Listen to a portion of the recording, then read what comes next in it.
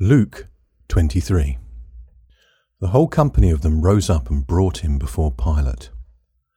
They began to accuse him, saying, "We found this man perverting the nation, forbidding paying taxes to Caesar, and saying that he himself is Christ, a king."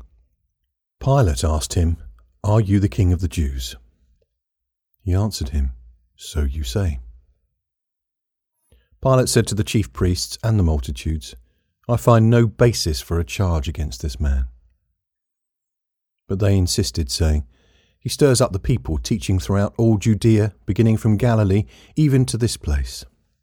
But when Pilate heard Galilee mentioned, he asked if the man was a Galilean. When he found out that he was in Herod's jurisdiction, he sent him to Herod, who was also in Jerusalem during those days. Now when Herod saw Jesus, he was exceedingly glad, for he had wanted to see him for a long time, because he had heard many things about him. He hoped to see some miracle done by him. He questioned him with many words, but he gave no answers. The chief priests and the scribes stood, vehemently accusing him. Herod with his soldiers humiliated him and mocked him. Dressing him in luxurious clothing, they sent him back to Pilate. Herod and Pilate became friends with each other that very day, for before that they were enemies with each other. Pilate called together the chief priests, the rulers, and the people, and said to them, "You brought this man to me as one that perverts the people, and behold, having examined him before you, I found no basis for a charge against this man concerning those things of which you accuse him.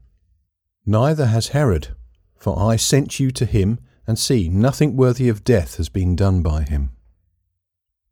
I will therefore chastise him and release him."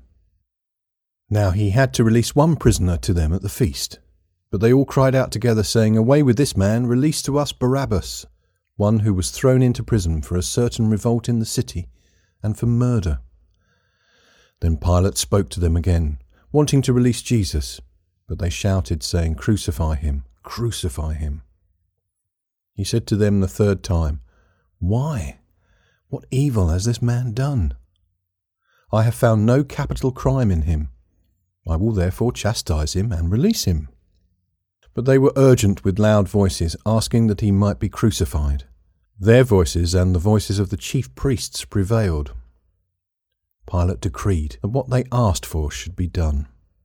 He released him who had been thrown into prison for insurrection and murder, for whom they asked, but he delivered Jesus up to their will.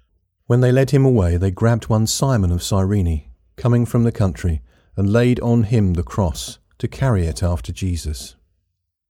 A great multitude of the people followed him, including women, who also mourned and lamented him.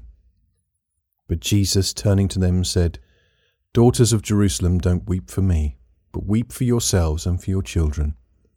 For behold, the days are coming in which they will say, 'Blessed are the barren, the wombs that never bore, and the breasts that never nursed.'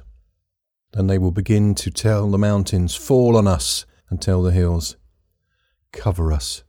For if they do these things in the green tree, what will be done in the dry?" There were also others, 2 criminals, led with him to be put to death.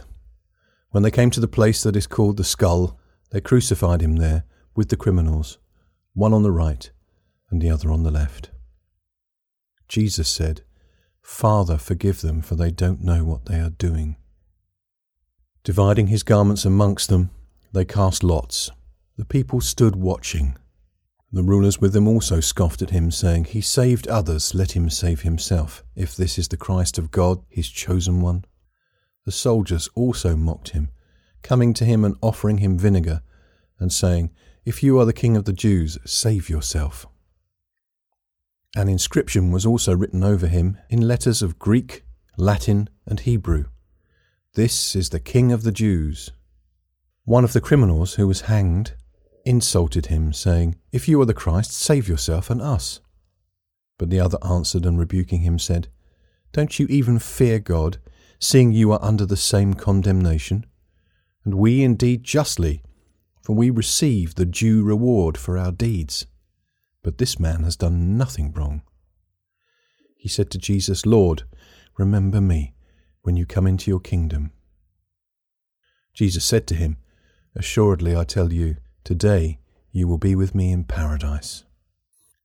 It was now about the 6th hour, and darkness came over the whole land until the 9th hour. The sun was darkened, and the veil of the temple was torn in two. Jesus, crying with a loud voice, said, "Father, into your hands I commit my spirit." Having said this, he breathed his last. When the centurion saw what was done, he glorified God, saying, "Certainly this was a righteous man."